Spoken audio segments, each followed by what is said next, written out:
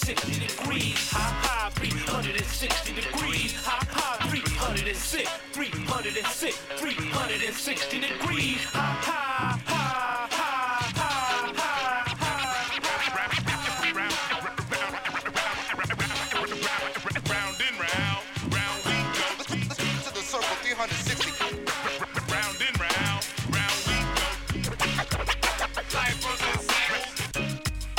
Good evening, everyone, and welcome to Full Circle, your cultural affairs radio magazine, produced by members and graduates of the First Voice Apprenticeship program, broadcasting from KPFA in Huichin, occupied Ohlone territory, also known to settlers as Berkeley, California. Tonight, we continue to honor Native American Heritage Month with a special production by First Voice graduate apprentice Kendall Crakow, a.k.a. Kenny C. On tonight's show, we'll hear Kendall's interview with Navajo healthcare workers fighting for the health of their Native communities. That's tonight on Full Circle. I'm your host, Freewell Franklin, coming to you from downtown Antioch. This is Bay Miwok territory. Keep it locked right here to KPFA. My name is Kendall Crakow, and it is my pleasure to be your host for the hour. Tonight, we have a very special show in store for you as we prepare to create space for the resilient stories and reflections of some incredible women currently serving as healthcare professionals in Navajo Nation.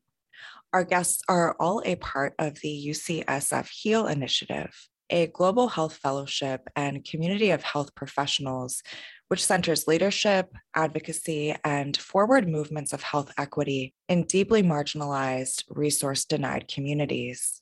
Since before the pandemic, HEAL trainees, fellows, and partners have held an active presence in Navajo Nation, where at any given time, more than 40 HEAL fellows and alumni are working to strengthen ties between community organizations, clinics, and projects led by HEAL fellows to bridge barriers to care and support Indigenous-led movements for health.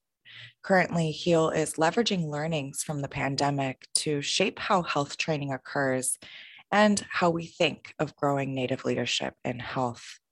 Here to share their experiences serving in Navajo Nation are Dr. Adriann Begay, Christina Rivera Carpenter, and Denee Bex.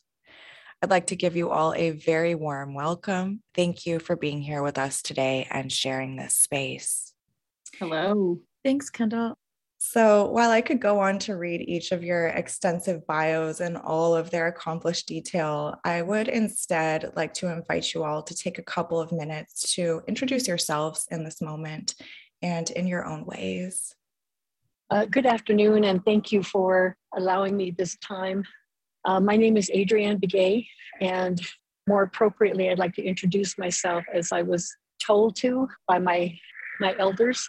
She Adriann Begay yin she kabayan she but akni bashichi tatnes akni dashi she dot ashti dashanali. So that is who I am as a Navajo woman. I am Edge of the Water clan and born for Folded Arms people. And I am grateful to be here today. I just recently retired from the Indian Health Service after serving as a family physician and an urgent care physician for 21 years. But now I'm taking on a locums position, continuing on the reservation so I can take care of my people, and have also started working with the HEAL initiative program as a staff member after completing a 2-year fellowship with them. So thank you again for having me today. Thank you for being here. Denee, would you like to introduce yourself next? Hello, everyone. My name is Denee Bex. I am an outpatient dietitian at a local Navajo Nation hospital. I'm also currently in my 2nd year of being a site fellow with HEAL. I've been at the hospital for 3 years and I've enjoyed it. I enjoy working for my community. I also am involved in helping families also to garden and grow their own food. So just like Dr. Begay, I'd like to introduce myself as what I was taught in the Navajo clan system. So Yate, my name is Denee, Denee Bex MPH. Nanish Ajatachini Nishlim Maidishiji Bashchin Twitchini Dash Che Kia'ani Dashanilla. So basically, to translate, I am the Charcoal Streak Division from the Red Running Into the Water People Clan, and my father is Coyote Pass People Clan. So I'm very happy to be here and excited to talk about what I am passionate about. And thank you for being here. We appreciate you and appreciate your time. Christina, would you like to introduce yourself? Sure. Thank you, Kendall. Hi, everyone. My name is Christina Rivera Carpenter. On my maternal side, my grandmothers are Lipon Apache and Indigenous from the state of San Luis Potosi in Mexico. On my paternal side, my grandmothers are German and Scots-Irish. That's who I am as an Indigenous woman. I am happy to be a guest here in Navajo Nation. We've lived here about 12 and a half years now. So do consider this home at this time. I'm a nurse by training and recently finished my PhD with nursing and a minor in American Indian Studies, and continue to work clinically as well as working with HEAL and teaching a class at the School of Sociology at the University of Arizona. So all those things are really important, but I usually in my introduction, the most important thing is I am a mom of 5. So, balance all of those roles. Thank you. Thank you all for sharing a little bit about yourselves. Again, it is an honor to have you here today. I'd like to move now into our opening question, but first I want to just take a moment to acknowledge what an incredibly difficult time it has been and continues to be for healthcare workers in this time, especially those serving in resource-denied communities like the Navajo Nation. It's been 20 months since COVID first appeared on the world stage, and since that time, the virus has been disproportionately impacting Indigenous communities in a big way. Native American mortality from COVID-19 is 3 times that of white Americans, and it has taken what I imagine to be a tremendous amount of resilience and collective effort to continue to respond to the critical needs of the Navajo community. That being said, I'd like to pose our first question for today. What's been most alive for you as healthcare workers serving in Navajo Nation in such a challenging time? What are the lineages and traditions you draw from to remain resilient? Denee, would you like to start? Working as a dietitian on the reservation, one of the things is that people often forget what a dietitian is capable of. And being a dietitian from this reservation, I think it's important to recognize the whole interdisciplinary care team. And something as I'm reflecting on these past 20 months, it's definitely been hard, but at the same time, I feel like there have been a lot of strengths and things I am proud of from our community. When I look around at our people, we're very caring and we're really concerned about each other. When this started coming out, when the pandemic hit back in March of 2020, everybody was really shocked. And it wasn't a question about if we're going to protect our elders or our young. Everyone was like, okay, then we're going to wear our masks. And when the vaccine comes out, we're all going to get it. At least from what I've been seeing is that, everybody was concerned about each other. And we understand that we're a community and we're only as strong as our weakest member. So I think that's just something that's been very humbling for me. And we've seen a lot of grassroots organizations as well that kind of come up out of this pandemic, and they started providing sanitation supplies. They started supplying food, and, it was just really inspiring. Often we're told that we lack resources, that we don't have access to certain things. And that's true. We don't have certain resources like indoor plumbing and electricity and access to grocery stores, but we are strong in community, and that's something I'm very proud about. Thank you for sharing. Dr. Begay, you have over 20 years of wisdom and work in elevating the health of your Denee community. What perspectives have you gained in community that give you resilience and strength to continue to fight for health equity for your people? Sure. I just have to agree with Denee and what she said about community. As Navajos, we've been taught this concept of what we call ke, which is our relationships among each other. And that's why the introduction in the beginning of when we're speaking or we meet somebody, we introduce ourselves by our clans. And that does two things. One, it introduces me as to who my clan relatives are within the group that I'm with. And it also sets up the responsibility on each side as to how I'm going to support that person. And I think that's where we showed, just like what Denee said, that, we're going to take care of each other. And, although, like you said, our mortality rate due to COVID is, I think, something like 847 per 100,000, which is 3 times, the Caucasian rate. Our vaccination rates are much, much higher than other groups. And it's, getting out there and making sure that we're taking care of each other, encouraging others to get the vaccine, and educating others about how they can be safe. So it's that concept, but I think a lot of, many other Indigenous people are brought up in this manner of relationships, how important those relationships are. It's not nuclear families that we have extended families. And which was probably one of the big issues when multi-generational families lived in one group. If somebody got COVID, you had grandma and grandpa maybe in the same home. It was difficult, and the concept of isolating was hard. But, we got through that portion, and just like all other groups, we do have some individuals who are still not trusting of the vaccine, just because of things that have been done in the past, with even IHS in the past. There's a lot of people that do not trust the system, especially the government system. So, but our people are resilient. I mean, all the things, if you look at our history, if you look at all the things that have happened to Indigenous people, we continue to be resilient. And I think for me, part of my resilience comes from my mother. And I think a lot of us feel that way. So thank you. Thank you for sharing, Dr. Begay. Christina, as you are doing the generational work of changing structural inequity, you're also anchoring into what can be done now to take care of each other and your patients. Would you like to offer some thoughts at this time?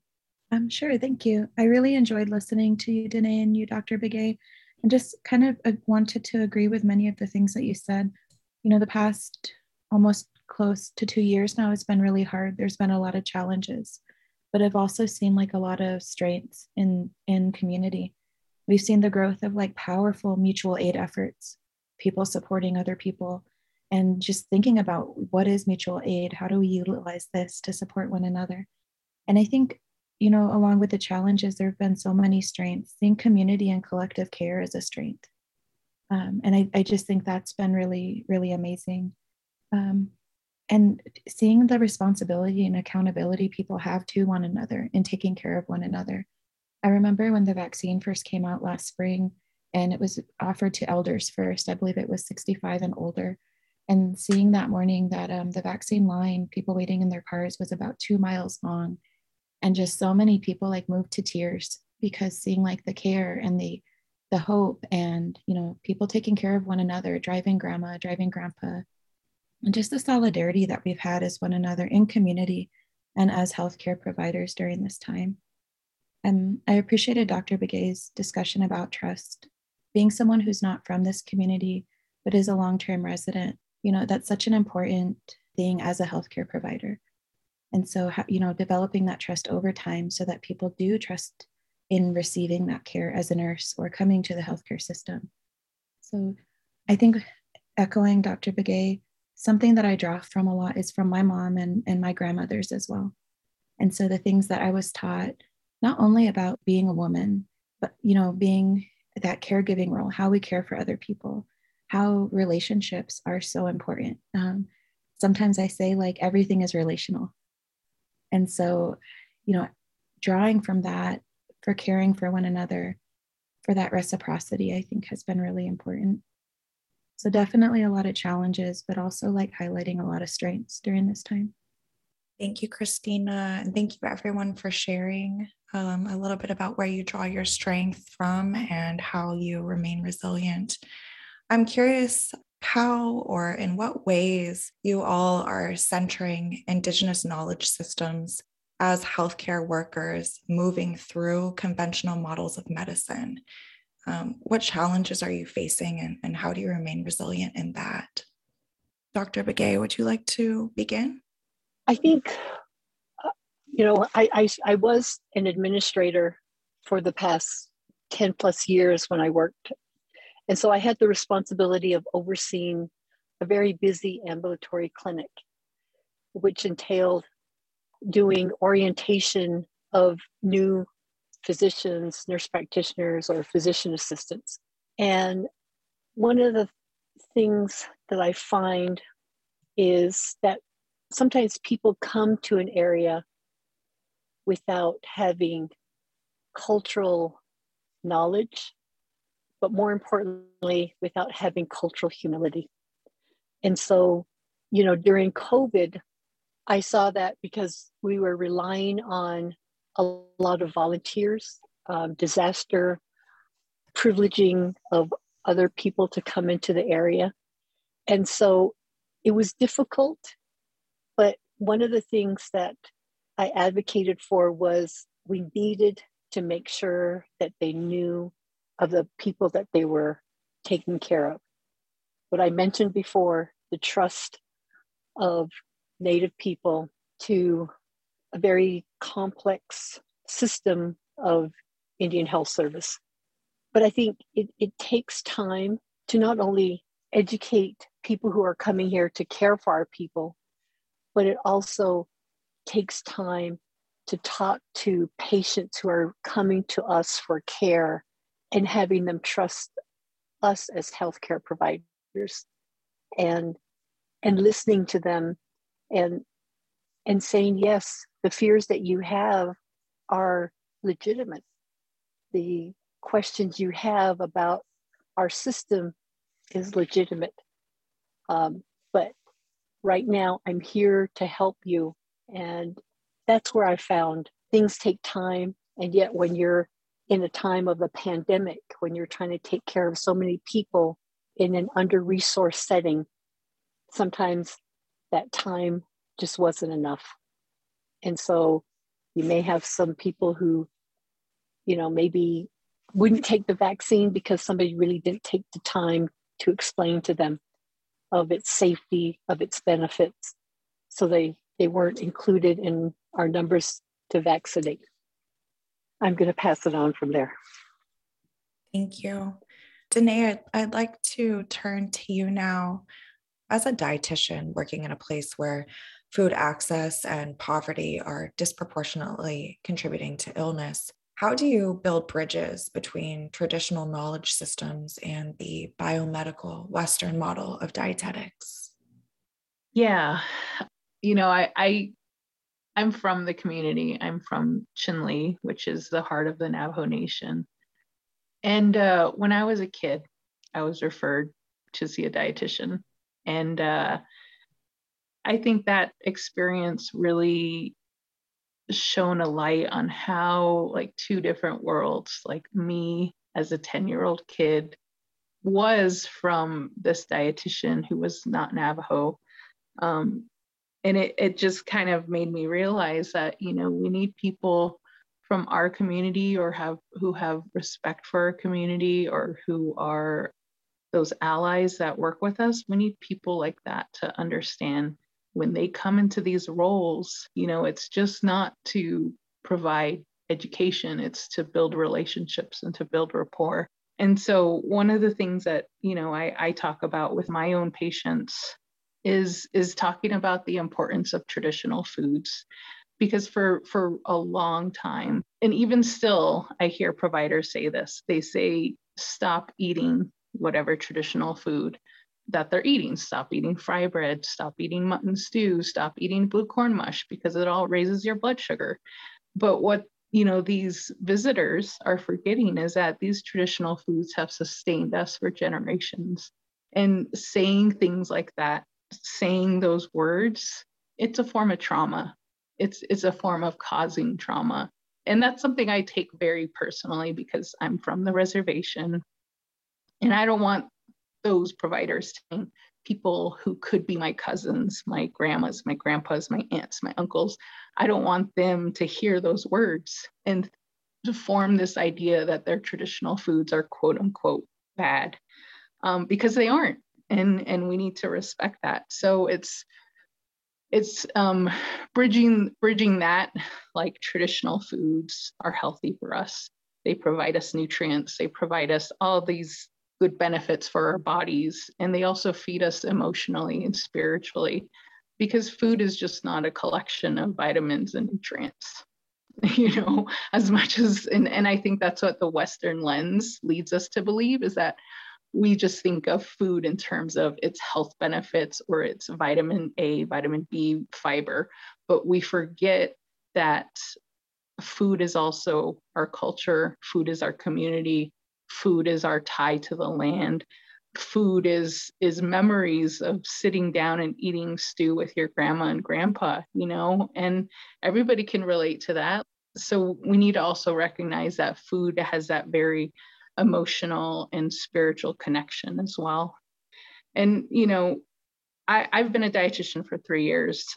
And one of the things that, especially during this whole 20 months, one of the things that I've had to remind myself is that the reason why I show up to work, the reason why I am a dietitian, the reason why I create all these projects, it's because of my community.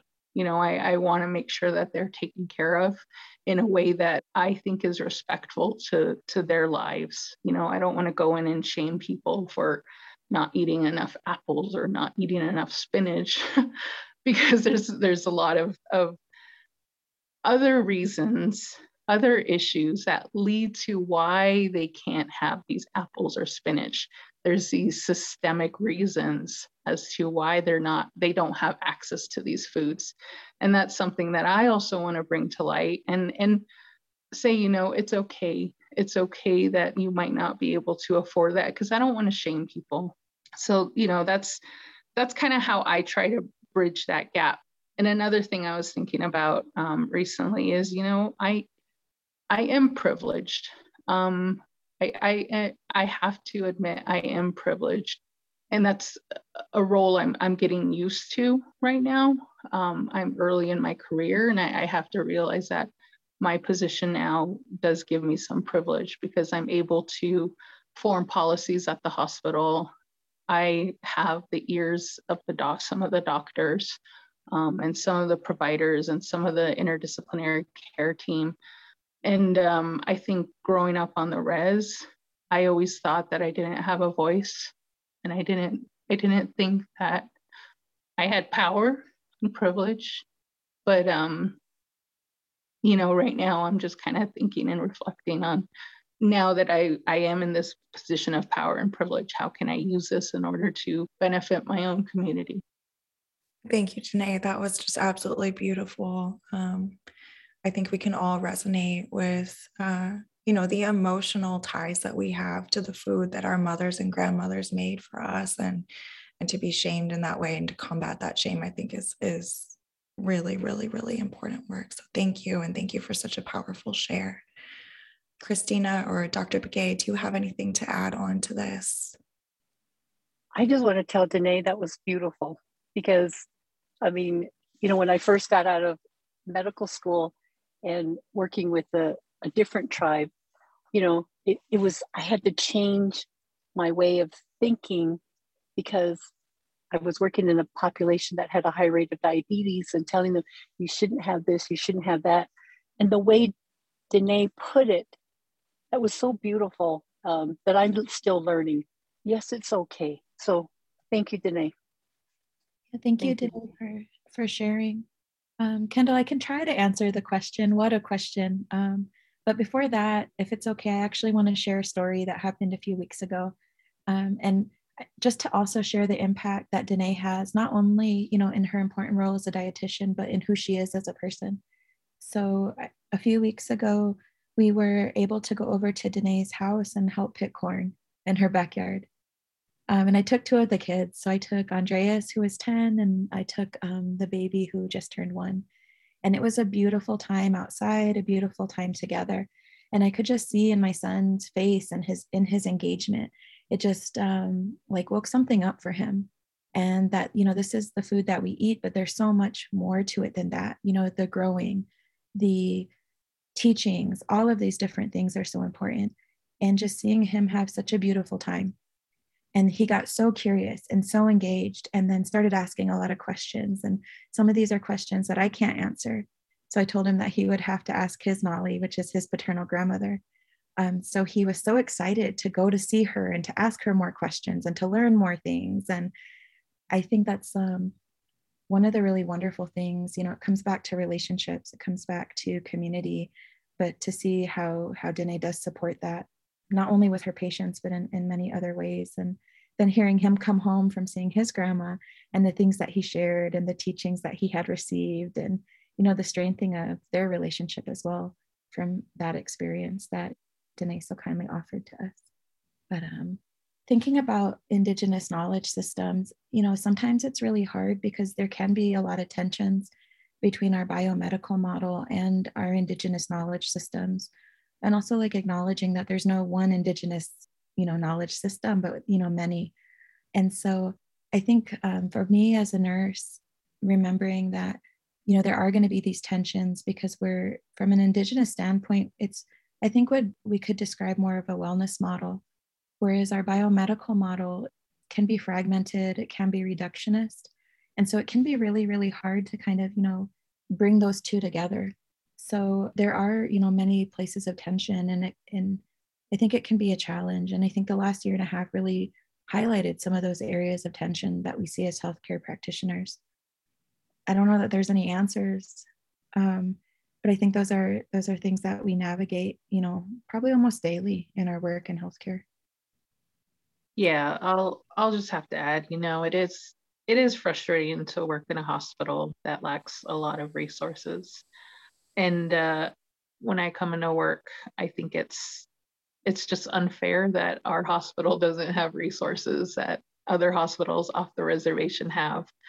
And trying to balance that with Indigenous knowledge and Western care, it's a fine balancing act. But, I think we all try to do the best we can, and that's all we can do.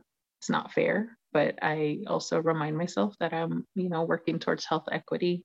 I'm working towards social justice, and me being in my position means that I'm able to advocate for my patients. Yeah, I totally agree, Denee. Last year I had the privilege of teaching nursing. Right now I'm teaching in the School of Sociology. And it is important, like in the field of nursing, to think about like our evidence-based care. Are we providing care, that we know will help our patients and not harm them, things like that. But I also would always remind my students, we have to think evidence according to who, who is present in making these decisions, who has not been present, whose voices are privileged or not privileged or heard at all. And so, even I think taking those questions with us in our practice, maybe that can start a small shift within us that we can kind of, have some of those small changes that cascade over time. Yeah, you're so right about that. Evidence-based care, I'm a strong advocate about that, but for my position, at least when I talk about nutrition, I do know that a lot of our evidence-based nutrition interventions are based on studies that weren't representative of our community. So I know the big thing now is, well, in the past few years is talking about the Mediterranean diet. And a lot of those studies that talk about the health benefits of the Mediterranean diet were based on sample sizes that they weren't Indigenous.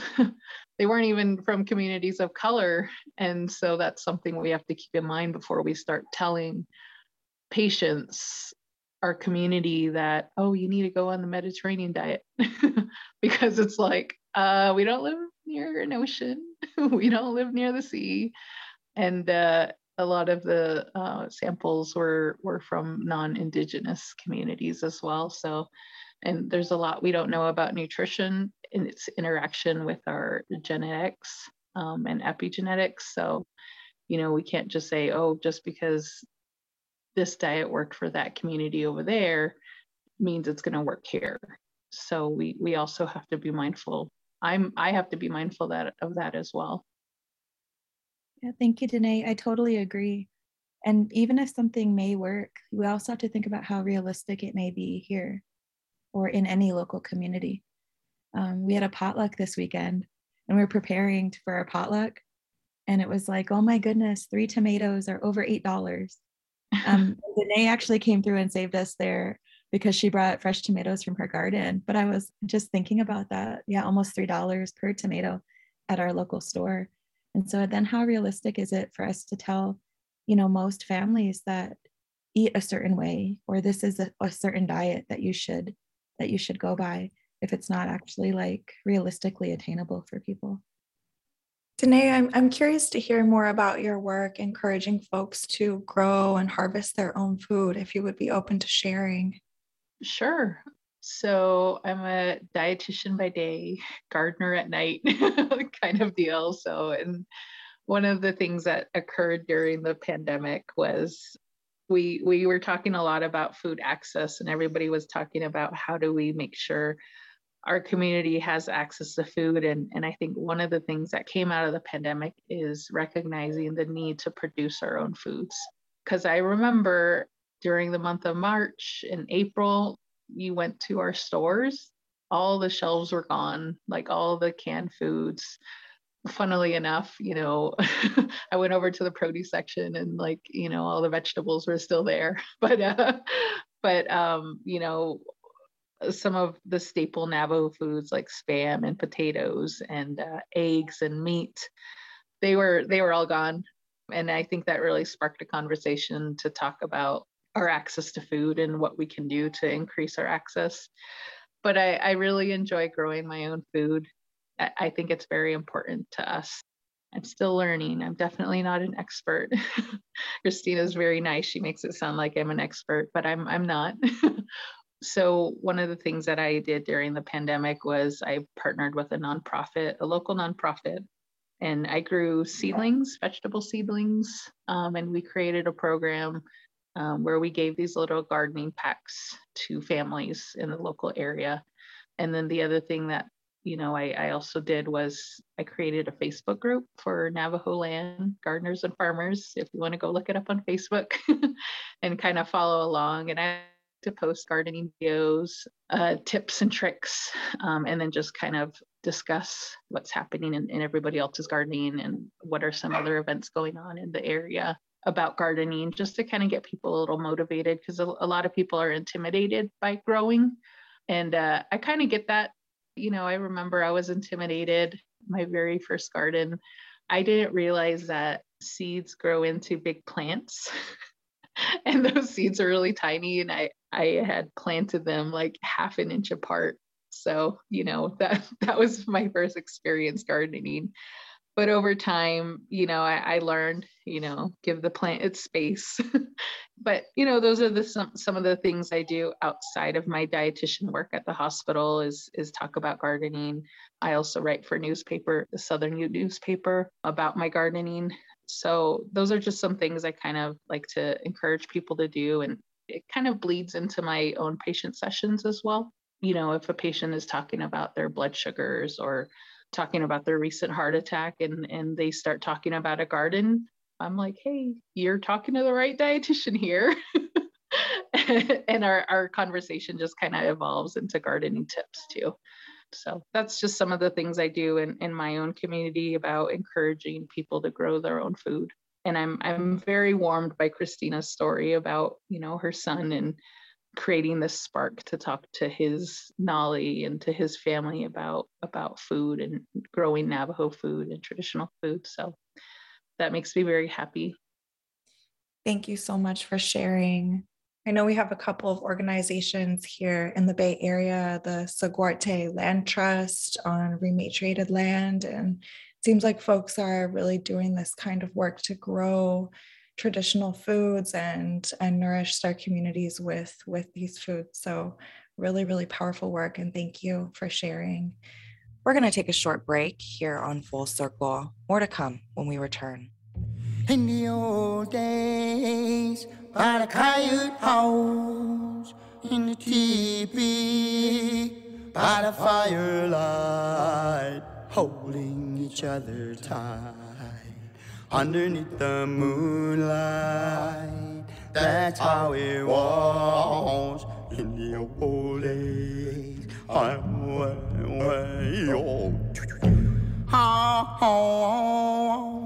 Well, hey,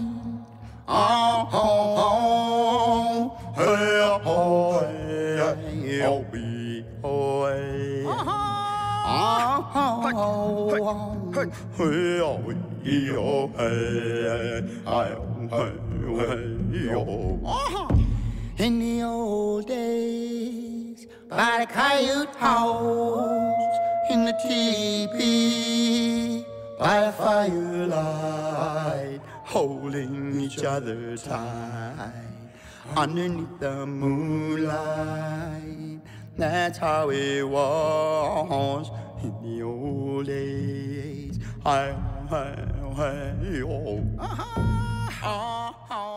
This is Full Circle here on KPFA 94.1 FM, and that was Randy Wood with The Old Days. I am your host for the hour, Kendall Crakow, and if you're just joining us, we are in conversation with Dr. Adriann Begay, Christina Rivera Carpenter, and Denee Bex. Our guests have been sharing stories of resilience and strength as they reflect on their experiences as healthcare workers and community members serving Navajo Nation in this challenging and unique time. I'd like to move now into a forward-facing discussion on the future of Indigenous-led healthcare. I'd like to pose the question now, what do you envision for future generations of Navajo people and for the healthcare workers that support them? What needs to happen from your perspectives to achieve that future? Dr. Begay, if we could just start with you, what is the policy and systems level change you would like to see take shape for the future of your people? Forward looking, I think from my perspective, over the past 18 months, 20 months, we've seen people working so hard, from nurses to physicians, our housekeepers, and some of them are really, really burned out. And I think one of the biggest things that we need to work towards is recruiting our young ones to come up and be interested and be excited about being in healthcare. I know we just had a summit that discussed that the beginning of this week, because we're losing nurses. We have a high vacancy rate of nurses throughout the Navajo Nation. Medical providers, we've never been fully staffed. I mean, we don't have enough dentists. We don't have all around respiratory therapists. And so looking forward, we do need to recruit. But most importantly is we want to ensure that our young ones are educated, because they're the ones who are going to come back home. And they're the ones who are going to, like Denee, myself, Christina, coming to our community to be with us. They're the ones who are going to be there to stay and ensure that the healthcare of our Navajo people are brought to the highest level. That's one thing that I see, and that's very important. The other one is the fight for health equity. As you know, if you look at the United States appropriations benchmark, the allocation of money, when you compare the different populations and how much money is appropriated to different areas, the federal benchmark for people who have, like myself, when I was a federal employee, our United States congressmen and senators, they get about $6,000 per capita for healthcare. The VA for our veterans, about $5,000 per capita. For Medicaid, patients, maybe $4,000. And then you look at Indian Health Service, Indigenous people of this country who, in exchange for healthcare and education, we gave up land and a lot of our resources. We get about $2,900 per capita. The other part that's probably not seen is that federal prisoners get more per capita than do Native American people, Indigenous people. So funding is something that we need to fight for. And so for me, those are the biggest things looking forward. And then just the infrastructure of our reservations. Just like we're having the issue with internet here. I was so saddened last year because a lot of our kids could not get the proper education because they did not have access to broadband. You would see kids like in these remote areas, they'd be sitting outside a McDonald's or a Taco Bell to do their schoolwork because they didn't have internet. I know we have little regions within our reservation called chapter houses where they would go over and sit outside the chapter house so that they could get Wi-Fi. Or a bus driver would pick up a load of kids because they would have Wi-Fi in the bus. So the kids would sit in the buses and do their work on the buses, or try to get, sometimes the internet would go in and out. And now I think about how much a lot of these kids are behind now, compared to somebody in, a major metropolitan area where their internet capabilities were going 5G. And, like Denee say, being privileged, I have grandchildren that live in a city. And so they had internet, and so they were okay. But it's just the infrastructure that really needs to be addressed. We have homes out here that don't have running water, that don't have electricity. We have 13 grocery stores that cover the approximate land-based area of the state of West Virginia. So, looking forward, those are the big things that need to be addressed. It seems like the infrastructure issues are really at the foundation of it, because as you said, without the infrastructure and the access to the education, how can we build those pathways for Native folks into healthcare professions without sort of those basic needs, right? That's correct. I'm curious, I know that as a senior officer at HEAL, you're leading some strategic plan goals of expanding to additional domestic sites in addition to Navajo Nation, and designing and building pathways for Native American health workers and Alaskan Natives to kind of come up in these professions. I'm just curious if you could elaborate a little bit on what that building looks like. Currently, the way HEAL, they have both rotating fellows and site fellows. The rotating fellows are the young physicians who come and will go abroad for 6 months, and the other 6 months they'll come onto the Navajo reservation. HEAL has been a really great recruiting tool for some of our IHS facilities and our tribally run facilities on the reservation. There are other areas, though, who need physicians, not only on Navajo, but throughout the United States. There are Indian Health Service facilities. So trying to find an area, a second domestic site in which HEAL could send out rotating fellows to those areas would be great, because you have individuals who are in this program because they have a passion for health equity and social justice, and to help increase the health status of Indigenous people. The other portion is the site fellows. The site fellows are individuals who are already working in these facilities. They're Indigenous people from that area. And so I was a site fellow. So I was working at my hospital and went through this training, the HEAL Fellowship, the Global Health Fellowship. And I learned a lot. I learned a lot about advocacy. I learned a lot about leadership. I learned about the concept of health inequity and social justice. And so I can become a better advocate for my people. And that's what is needed to not only physicians, but like Denee is a dietitian. We even had one person who was a mechanical engineer within the Indian Health Service area office. We have nurses, but we also had other individuals. And so we want to build the ability to train more site fellows so that we have more advocates and more leaders within our communities who can help in this fight of health equity and social justice.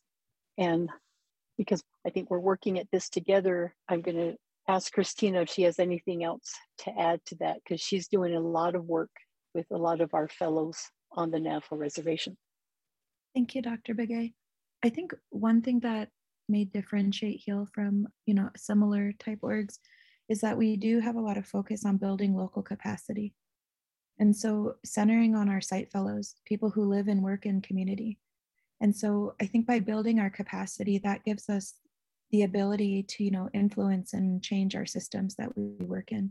And we do this in a lot of different ways. We do this through professional development opportunities. I was a site fellow as well. And being a HEAL fellow is one thing that really helped lead me on my on my journey to get a PhD in nursing, opening up new opportunities, trainings, and resources. Other areas I think that we support our fellows and one another is through things like peer mentorship. We have so much expertise among our fellows and our site fellows. And so sharing that expertise and learning with one another so we can implement it in our own lives, professionally, academically, and otherwise. So I think some of the real strengths of HEAL is in community and then supporting one another. Many of our site fellows, we have people at all stages in their career, early, mid, even late career. And we can support each other at all of those different stages to build capacity and ultimately support our systems. So I like to think of it personally kind of like as supporting health sovereignty in our communities. That's a concept that's really important to me as a nurse and to me as a former HEAL fellow. And I think it's something that, is important in community, thinking about Dr. Begay working as a physician and Denee and her important role as a dietitian. Because when we think about health sovereignty, it's not one thing. It extends through all of these systems. It includes medicines, cultural practices, spirituality, plants, animals, minerals, all of these different things that influence our wellness. It's supporting agency and autonomy for our patients and our communities. And I think ultimately can lead us to a shift where we have wellness as not defined by disease in community. And so maybe then we can begin to think of the pursuit of wellness rather than the pursuit of health. And I think that, holistic approach is what can kind of differentiate our Indigenous wellness models, from a strictly biomedical health model. Yeah, I agree with Christina and Dr. Begay completely. I think we need to find more opportunities to train healthcare professionals who are from our community and familiar with our community. And I was just looking it up. So, in at least from the dietitian's perspective, just to blow your mind a little bit, less than 12% of all dietitians nationwide identify as a person of color. So this includes Black, American Indian, Alaska Native, Asian, Hispanic, Native Hawaiian, and Pacific Islander. So less than 12%. And we know that a lot of the diseases that we have now nationwide, especially in communities of color, are diet-related illnesses. And so one of the things that with the dietetics profession is that, I feel like we can't properly serve our community unless our healthcare professions reflect those communities we serve.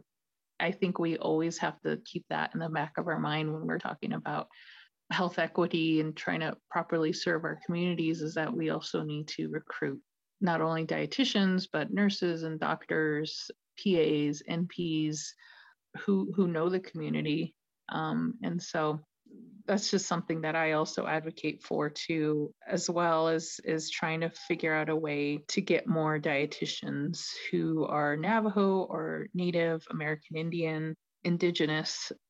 I used to do some talks with high school students who are in MA programs talking about the dietetics field, because at least from what I've seen is that people just don't know what a dietitian is. And they don't know that's something that's common. I mean, that's something that is a possibility. I didn't either when I graduated high school. I didn't actually understand that you can get a medical degree in food and nutrition, and you can make a living off of talking about nutrition. I had no idea, probably until my second or third year of college. So that's something that I wanted to highlight and agree wholeheartedly with Dr. Begay and Christina too. Yeah, thank you, Denee. I agree. And as someone who has kids in school from elementary school all the way to college, I think when we think about, supporting our future healthcare professionals, it doesn't start when people graduate from a program. It doesn't start, I don't think, even when they're thinking about what program to go into, or if they're going to do generals, for a bachelor's degree, or if they're looking at community colleges. There's so many different pathways. But I think also like thinking to high school and thinking upstream from there too. So how do we support our youth and our children in our communities so that they're, they can get that education that's so important, and then also serve community. Thank you, Christina. Thank you, Denee. Thank you, Dr. Begay, for all of your powerful shares and just sharing your visions for the future with us, and also a little bit about what it will take to make those futures possible. As we are unfortunately fast approaching the end of our hour for today, I'd like to ask now if anyone has any closing remarks or thoughts they would like to offer at this time. I just want to say thank you. Thank you for inviting us to talk about this. It's a very important subject, and giving us a platform to speak about what we're passionate about and why we do the work we do. Thank you for being here, and thank you for giving voice to these issues and to these experiences, which we do not hear in mainstream media, but are very important. Christina, I would like to turn to you for a moment. In our talk last week, you had said that Indigenous health is global health. I'm just wondering if you could elaborate on that and maybe talk a little bit about why it's important for us to all belong to this struggle. Thanks, Kendall. I so strongly believe that Indigenous health is global health. And I think this is something that is an idea that was rooted and grew over time. Learning more about the health equity challenges that Indigenous people, not only in the United States, but throughout the world face. There's a lot of commonalities and similar contexts, shared histories of colonization, and the trauma and subsequent health inequities that come from that. I think a lot of times we tend to think of global health as people in the US as someone that gets on a plane, goes to the global south, does a short trip with someone who looks probably maybe different than them. And we forget that global health is all around us. And so I think one thing that I would hope that we could do is kind of start to challenge that notion. Our Indigenous communities in the United States, I think I like to call it health inequities rather than health disparities. It's important, I think, the way we frame this. And so global health is all around us. And it is important that we have like solidarity in these efforts to address these health inequities. I think so many things are relational, and I think wellness is relational. In doing my dissertation on the topic of wellness, many of the women who shared with me for that dissertation study spoke about relational wellness. And if in our area, if we have family that aren't well, if we have our living world that's not well, if we have part of our community that's not well, then how can we really be well? So to me, this is, again, collective wellness for all of us. Beautifully said. Thank you so much, Christina. Dr. Begay, I know you're going to have to go soon. So is there anything else that you would like to add before we wrap up? I just want to say thank you and how much I appreciate the time you took with us to just allow us to express how we feel, our experiences, but most of all, just about the resilience of ourselves as women and resilience as especially Indigenous women. We didn't even get to stories of probably the obstacles each one of us has faced throughout, not only during this pandemic, but even before this pandemic. But we've all been able to overcome these with the teachings that we have. And that, just like Christina said, collectively as a whole, you know, we look at our climate, we are not healthy because our Mother Earth is not healthy at this point. So we need to make changes. We need to work together. We need to be with one another so that we can become towards that state of wellness in which our body, our mind, our spirit, our emotions are all healthy and in what we call Hojan, a state of Hojan. So, but again, thank you, Kendall. I appreciate this time with you. It has been an absolute honor and a pleasure speaking with you. Thank you for sharing your stories with all of us here on Full Circle. Thank you, Kendall. Thank you.